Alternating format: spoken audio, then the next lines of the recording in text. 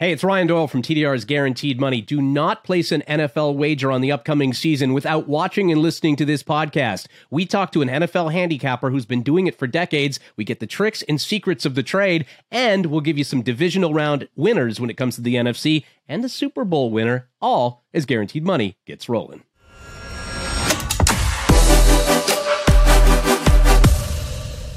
And welcome to Guaranteed Money here on TDR. Man, it is good to be talking about some football. Let me tell you, all views in the Guaranteed Money podcast and the guests on this podcast are purely opinion, and you should not treat any opinions expressed by us or our guests as investment or wagering advice. And the views in this podcast are solely intended to be informational and are not gambling or investment advice. With that said, Harley Redlick rejoins the program. Of course, he has been a profitable sports bettor for almost 20 years. He's lectured on gambling law at Osgoode Hall. He's spoken at a number of gaming conferences on sports betting. He's been an expert guest for this show, as well as The Parlay, TSN, The Edge, and The Fan 590 in Toronto. You can follow his picks and his takes on Twitter at Sharp Edge Picks. Harley, my friend, it is good to have you. It's good to be not talking baseball. Good to be on, Ryan.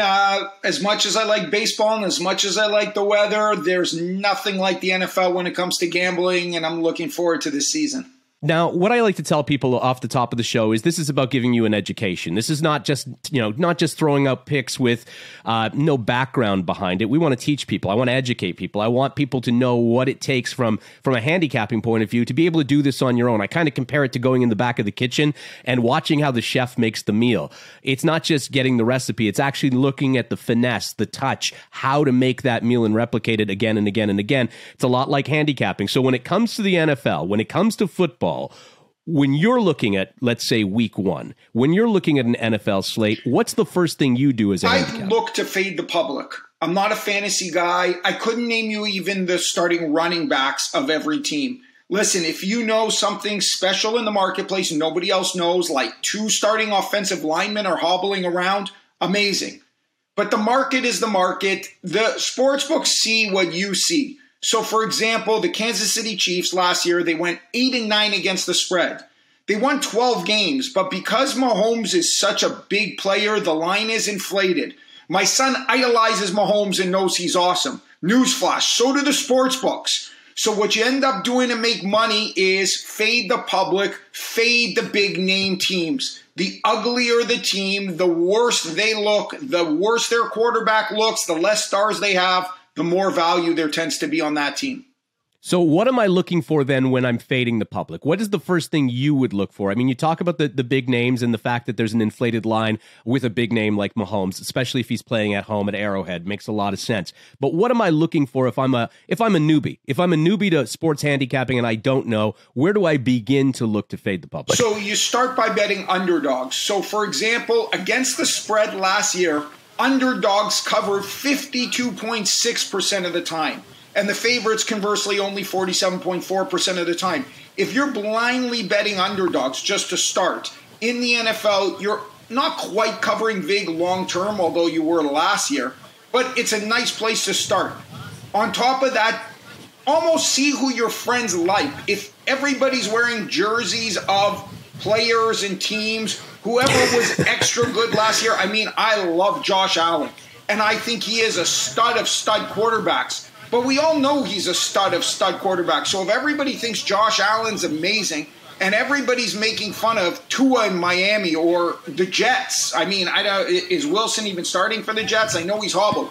If everybody's all over the Bills, go against the Bills. It's almost like the uglier and stinkier hold your nose, who passes the sniff test, and take the team that doesn't pass it.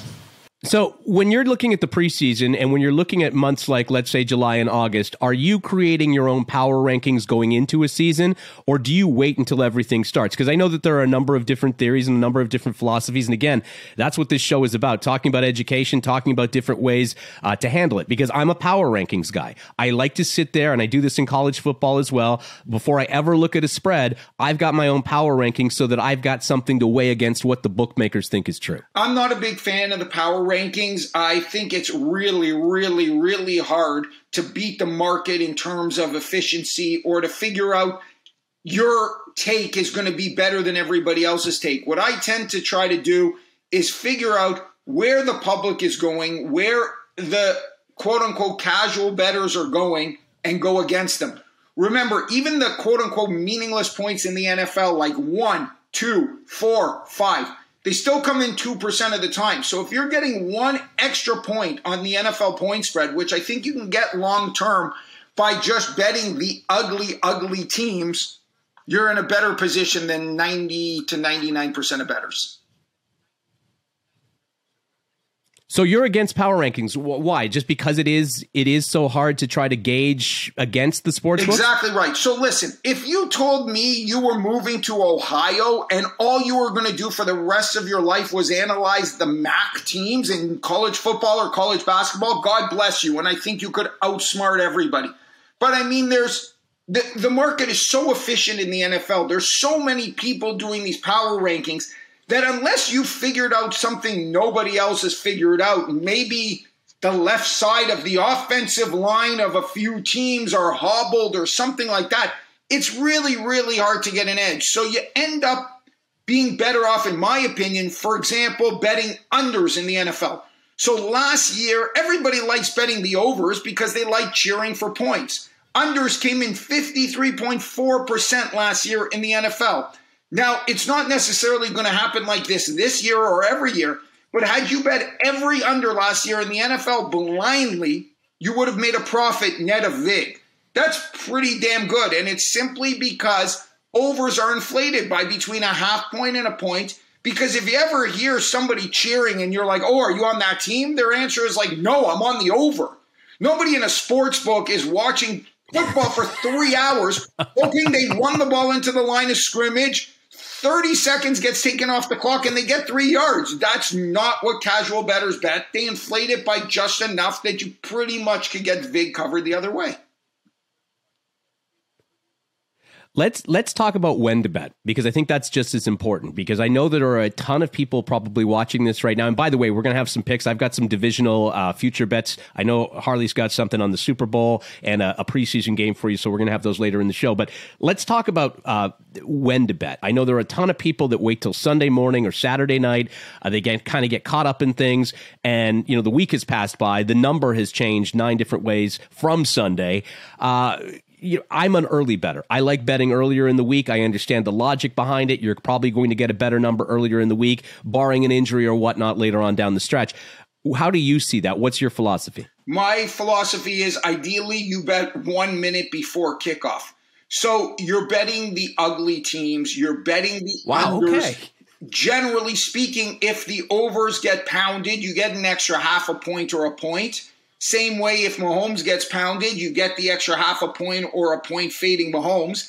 And if you don't, and the market goes the other way, you just pass. My general philosophy is bet underdogs or pass, bet unders or pass. So you write down the line early in the week in the 4 or 5 games that you like, that you think you can fade the public on.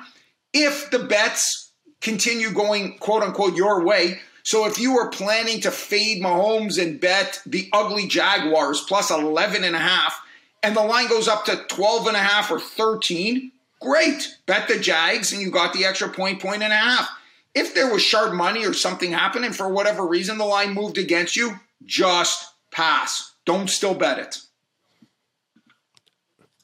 All right, 2 important things, because I want to underscore these things, because we don't have the same philosophy all the time. But if you are betting an underdog, you wait till the last minute because you're going to get the better number more times than you're not. Let me just underscore that and maybe even, go back on that point, because I think that's a very important thing that people miss, that you're going to get the better number on the dog a lot of the time. I don't want to put a percentage on it, but a lot of the time on Sunday, right before the kick, because that public money that hasn't done all their research but knows the names and understands that they like this favorite a lot, they're going to dump money on a team that you're on the other side of. Correct. I think you summarized that great. So the plumbers and the dentists who only start focusing on the NFL on Sunday morning after they pick up their kids from hockey practice, and they'll jump on their phones at around noon and they'll see Mahomes is playing the Jaguars and they'll just put a few bucks on it.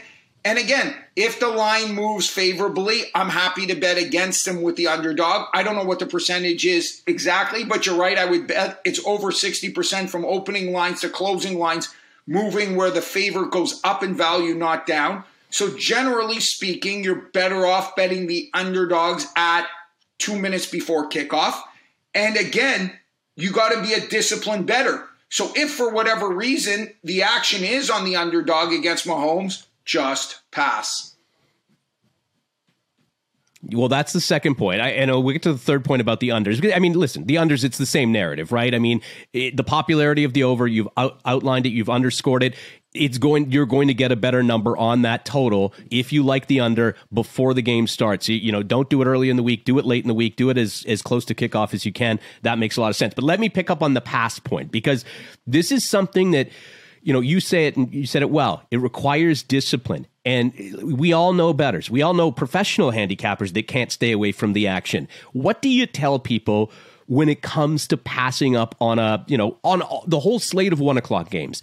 You know, it's a hard thing for people to remain disciplined to do. So for starters, if you're a professional handicapper that doesn't have the discipline to pass, then you're not a professional handicapper. You're a fraud. You're going bust. It's not working for you. It's not happening. I can't even comprehend a thought like that you could use the word professional handicapper and no discipline. You're bust, you're done, you're a hack. Forget about that stuff. Maybe you're a tout on TV, maybe you're a fake or a wannabe. For casual bettors or listeners, you got to decide kind of what you want out of your NFL or your betting experience. If your answer is you want to watch a couple games at 1 o'clock and you want to watch a couple games at 4 o'clock and you want to watch the 8 o'clock game and the Monday night game, and you want to have action on it, God bless you. But you're not going to be a winning bettor. And that's okay. The truth is 99% of bettors are not going to be winning bettors anyways. If you want to enjoy the games, bet low numbers, $5, $10, whatever you're comfortable with. Don't bet a fortune because long-term you're going to lose. Ideally, find a buddy and bet against him and bet a beer and watch the game, and the loser pays for the beers and everybody has a good time, and gamble responsibly and well within your means. If you're a real bettor, you better have bankroll discipline. You better be able to say pass and say pass a lot of times. And don't worry, if the Jaguars dropped from 11.5 to 10.5, and then you're happy because they're losing by 14, and then they backdoor cover and you would have won, who cares? The number wasn't there. The number wasn't there. If you want to take this seriously, have discipline, pass, move on. You don't need to have action going because it's Sunday night or Monday night or whatever it is. All right, you got me right to my next point. I like this because you're leading me to water, and I'm going to lap it up. Let's talk about bankroll management, because that's something that not everybody understands. They don't quite get it. They don't know what it means. I think there are a lot of people, they're like, you know what, I've got $5,000 and I'm going to blow through $5,000 and I'm going to put it on every game and I'm going to figure it out. And if I'm behind, I'm going to chase, and, I'm going to try to make money any way I can. That's not good discipline. That's not bankroll management. Can you take everybody through what your bankroll management looks like? You don't have to give me numbers, obviously, but hypothetically. Okay, so for starters, again, I want to separate this between kind of pros and casual bettors. If you're a pro, you would long-term not be betting more than 3% of your bankroll on any single bet. And I mean, there's some variation. So call it in a 1 to 5% of your bankroll range, depending on how much you like the bet, what the bet pays odds-wise. I mean, if you're putting 5% of your bankroll on like a 20-1 shot to win the Super Bowl, you're not a pro. So there's the variation there. You got to stay disciplined. You got to stay within your means. The bankroll should be separate from kind of living expenses, which you should have 6 months of reserved somewhere else. There's separate pools of money that you're drawing from, and your bankroll is sacred because at the end of the day, you need the capital to grow your capital to both live and bet, et cetera, et cetera. If you're a casual bettor, the numbers can increase, but I would still use a percentage. So if you want to dedicate $500 to the NFL season, cool. You still should never bet more than 10% of your bankroll on a game. You definitely shouldn't make 7 different bets for $50 or $60 because they could all lose in week 1 and you're going to be done for the season. So try to stay disciplined. Just because you've lost 8 out of 9 bets doesn't mean you're due. There's no gambling gods. The Chiefs and the Jaguars don't have the faintest clue. What? The Chiefs and Jaguars don't have the faintest clue who Phil from Philadelphia bet or whether or not he's lost 7 in a row. So they'd have no clue he's due. So he's not covering the next game necessarily. So if you find yourself in a situation where your $500 bankroll's down to $250 2 weeks through the year, don't go double or nothing on the Monday night game because you're due. And if you do it and you lose, you're done. And if you win, you should just cash out and be done because you're going to run out of money well before the NFL season if that's how you're going to treat the bankroll. See, this is information, this is education, this is exactly what I want on this show because there are a lot of people that don't know that. They don't think about it. They don't think about the discipline part of this. There are people that do this successfully for a living. But those aren't the masses. We're not talking about, everybody who decides to wager on a Sunday is going to be a winner and is going to be a professional handicapper. That's not how it works. And discipline is the gas that goes in the engine. It goes in the car. That's what fuels this whole thing. And if you don't have it, you need to figure out what kind of bettor you are and what kind of lane you're driving in. Let's talk about parlays for a second. I've done a whole lot of videos. You can check them out on TDR about what a parlay is and breaking that down. Do you avoid parlays? Because I know a lot of pros would say, just don't touch them. It's a fool's game. It's a mug's game. I don't touch parlays unless they're correlated. So my definition of a correlated parlay, like everybody's definition should be, when the results of one bet help influence the results of the other bet. Now, these are not the same as the same game parlays. This is where you're getting the standard minus 110 VIG, but you can bet correlated parlays because the books let you do it. So my favorite one is betting an underdog against the spread and the under in the same game. So you see how they work together. Close games don't tend to be 42-38 games in the NFL. They're more likely to be 21-17 type games. Extreme example. If the spread in an NFL game, maybe, again, the Chiefs are hosting the Jaguars, is 15 points, and only 14 points score in the whole game, you automatically cover both the under and betting the dog. So if you can get correlated parlays like this, or if the casual bettors want to bet overs and favorites minus the points, go for it. It works well together. Otherwise, don't bet parlays. Definitely don't bet parlays on other games or unconnected games. Let's keep in the world of exotic betting and talk about teasers, because I do know a lot of pros that do like teasers when the numbers are correct. And I think this is an important lesson. Again, play this back, listen to it a couple times. I know where you're going to go with this, Harley, but I think we have to have the conversation about betting teasers and why some people bet teasers effectively through those important numbers. Yeah, so I'm just going to my shelf right now. Where the hell's the book? Here. This is why I like this. He's got the information right at the bookshelf, folks. I like this. I like to give a shout out when the guy is the first to actually record something. I had this idea in my mind before that. But this is Stanford Wong's Sharp Sports Betting book. And if you Google the phrase Wong teaser, he's the first guy to officialize this. I mean, me and a lot of smart bettors had this in my mind. Not every point in the NFL is treated the same. Obviously, there's a lot more games that land on 3 and 7 that land on like 5 or 2. So the Wong teaser is defined as any teaser that gets both the 3 and the 7 in it and is only 6 points. And those tend to be profitable teasers to bet. The best ones are if you can get underdogs like 1.5 point dogs or 2.5 point dogs, and you can get plus 7.5 or plus 8.5. Those are what's deemed to be the best Wong teasers. And the books are starting to adjust and often don't even let you do that. They manipulate the line on the game and the money line because they know that's great. A lot of bettors out there, more casual bettors, love betting favorites of 7.5 or 8.5 points, teasing them down to 1.5 or 2.5 because they figure they're automatically going to win their locks. Let's take a look at examples. Here's where you're going to see it this year. Okay, so for example, the bettors are going to love this teaser. The Indianapolis Colts are at the Houston Texans. The Texans are probably the worst team in the league. The Colts were above 500 last year. They added Matty Ice Ryan. They're an 8-point favorite in Houston, and teasing that down to 1.5 or 2.5, you figure they're for sure going to beat the Texans. That would be kind of a wheelhouse bet that a lot of casual bettors would like. See, I love that. Now, let me take you to a different part of this, because there is a difference, and people might be hearing this and thinking, oh, teasers are like buying points. No, they're a completely different bet. They're a completely separate bet.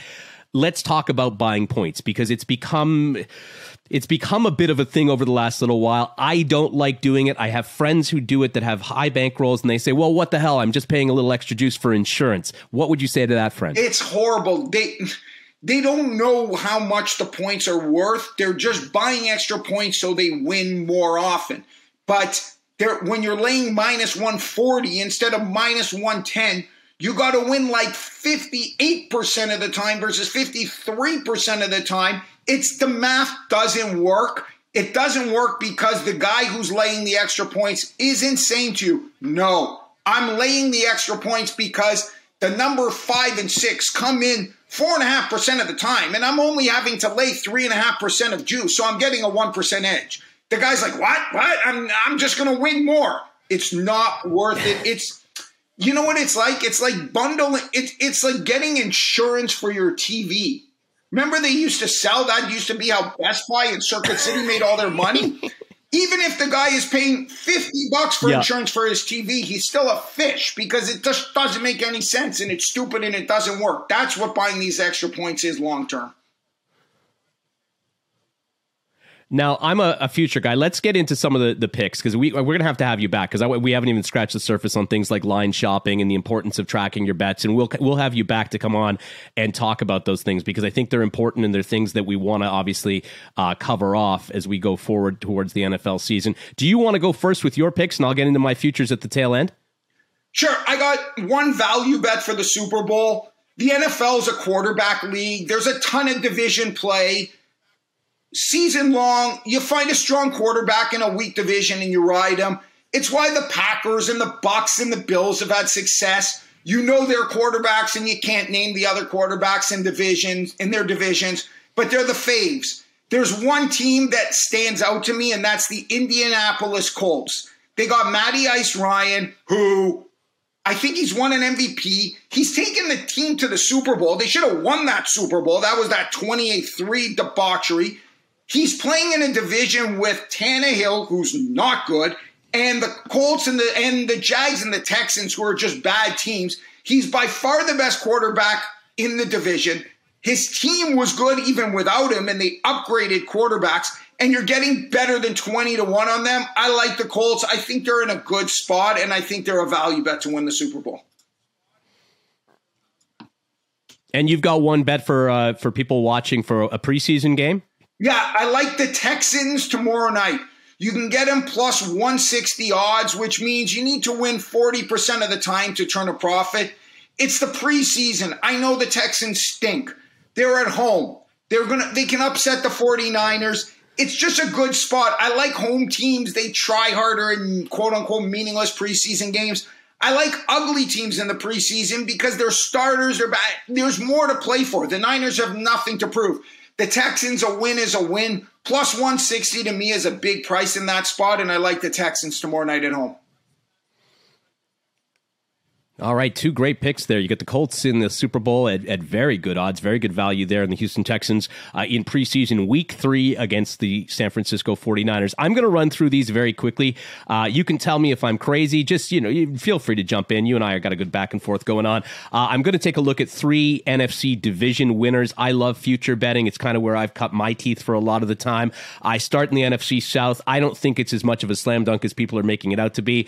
I think Tom Brady's got a real crisis on his hands when it comes to that offensive line. He's got a rookie as a guard. He's got another guard who just went down with injury. I think he's on his 3rd center now in training camp. I think the Atlanta Falcons might join the Houston Texans as one of the worst teams in the league. The Panthers, I think, are just figuring things out when it comes to Baker Mayfield as quarterback. I love the New Orleans Saints at this spot to win the NFC South outright at plus 300. I think there's solid value there, especially, and again, I'm not banking or praying for anybody to get injured, but it's going to be a rough season for Tom Brady, who's already had a rough start to training camp, having to take some time off. I think the Saints are in a very good position here to take the NFC South. Yeah, I don't mind that bet. I mean, you're betting who I would say is clearly the second best team in the division, and you got a 45-year-old who's an overwhelming favorite, and if he takes a half step down, New Orleans wins a couple breaks at 3-1. I don't mind that pick.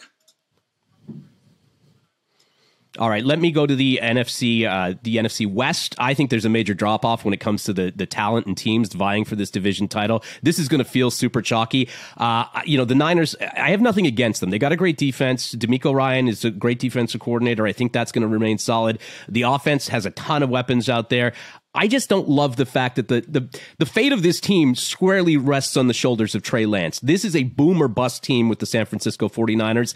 I think Seattle's in pure rebuild mode. The Arizona Cardinals, you've got this weird struggle between their newly paid quarterback, Kyler Murray. I hate quarterbacks who just got massive paychecks, and Cliff Kingsbury, their coach, who's now letting Kyler call plays in quarters. I just think the whole thing is an absolute fucking nightmare in Arizona. I like the Rams. You can still get them at plus 110. It might be chalky, but listen, they've filled the holes that were created by free agency. They return a very talented team to the field. They've got a buttoned up head coach. I like the Rams at plus 110. Yeah, that bet I don't like as much. Again, you got I think the Cardinals and Niners are both, even if you put them at each 25% to win the division and you throw in the Seahawks at 5%, your math is a little tight with the favorite. I like the coach. I like the team. They're coming off that Super Bowl high. You know the numbers. It's usually hard to come back. So that one would have been a pass to me. All right, fair. I like this because I like the pushback. This is what this show is all about. I love it. And let's finish with the NFC North. You might think I'm crazy, although the public is kind of caught up with this team. I was reading this stat the other day. The Bears are the only current NFL franchise that's never had a QB throw for 4,000 yards or had 30-plus TDs. They're the only NFL franchise. If I told you to name a Chicago Bears quarterback, Jim McMahon comes to mind, and that's with sunglasses. And I mean, that team was famous for their defense. They haven't had a quarterback in, I don't know, at least 50 years. Like, I've never seen them have a quarterback who was even decently good. Yeah, and I don't think Justin Fields is that guy either. I don't think he's going to eclipse that mark in any way, shape, or form. So I pass on the Bears. I look at the Vikings. They've got a very good offense. Too much of it, to me, centers around guys like Kirk Cousins. I cannot in good faith put money behind Dalvin Cook and whether or not he's going to stay healthy for an entire season. When it comes to the Packers, I just don't see any value there, minus 185. I probably have too much of a hang-up against Aaron Rodgers. I think the guy's a head case. He's got a young receiving core who he's come out in the media and basically said he doesn't trust them. I think that team is a mess without Devontae Adams, and the idea that he walked away tells me a lot about what he thought of that team. I like the Detroit Lions. I thought the Detroit Lions were one of the unluckiest teams when it came to close games and injuries last season. They're plus 900. They've still got a solid quarterback. They've got some experience. I think the value there is just too hard to resist. And when you look at their schedule, Jets, Giants, Panthers, Jaguars, Commanders, they get home games against the Seahawks and the Dolphins. I think there's 10 games on the table that the Lions could win here or at least remain competitive in. So at plus 900, I'm going to take my chances and take the Detroit Lions to win the NFC North. I like that bet. I think that Jared Goff is clearly better than two of the quarterbacks in the division. So again, you got a situation where you got an older Rodgers and a couple of breaks at 9-1. I think that's a good price and that's a good value bet. Harley Reddick, as I mentioned off the top and through the middle of this show, we're going to have you back on the show to talk a little bit as the season goes through because we'd love to have your insights on it and we'd love to see where your head's at as we go through the NFL season. A profitable sports bettor for almost 20 years. You can follow his picks and takes on Twitter at SharpEdgePicks. Thanks for joining the show. Thanks a lot, man. Have a good one. Hey, thanks for watching. This is the part where we put you to work just a little bit. So like, subscribe, and of course, tap the bell to get alerts for when new content comes out. Leave a comment if you can, and if you really liked what you saw, share it on social media, won't you?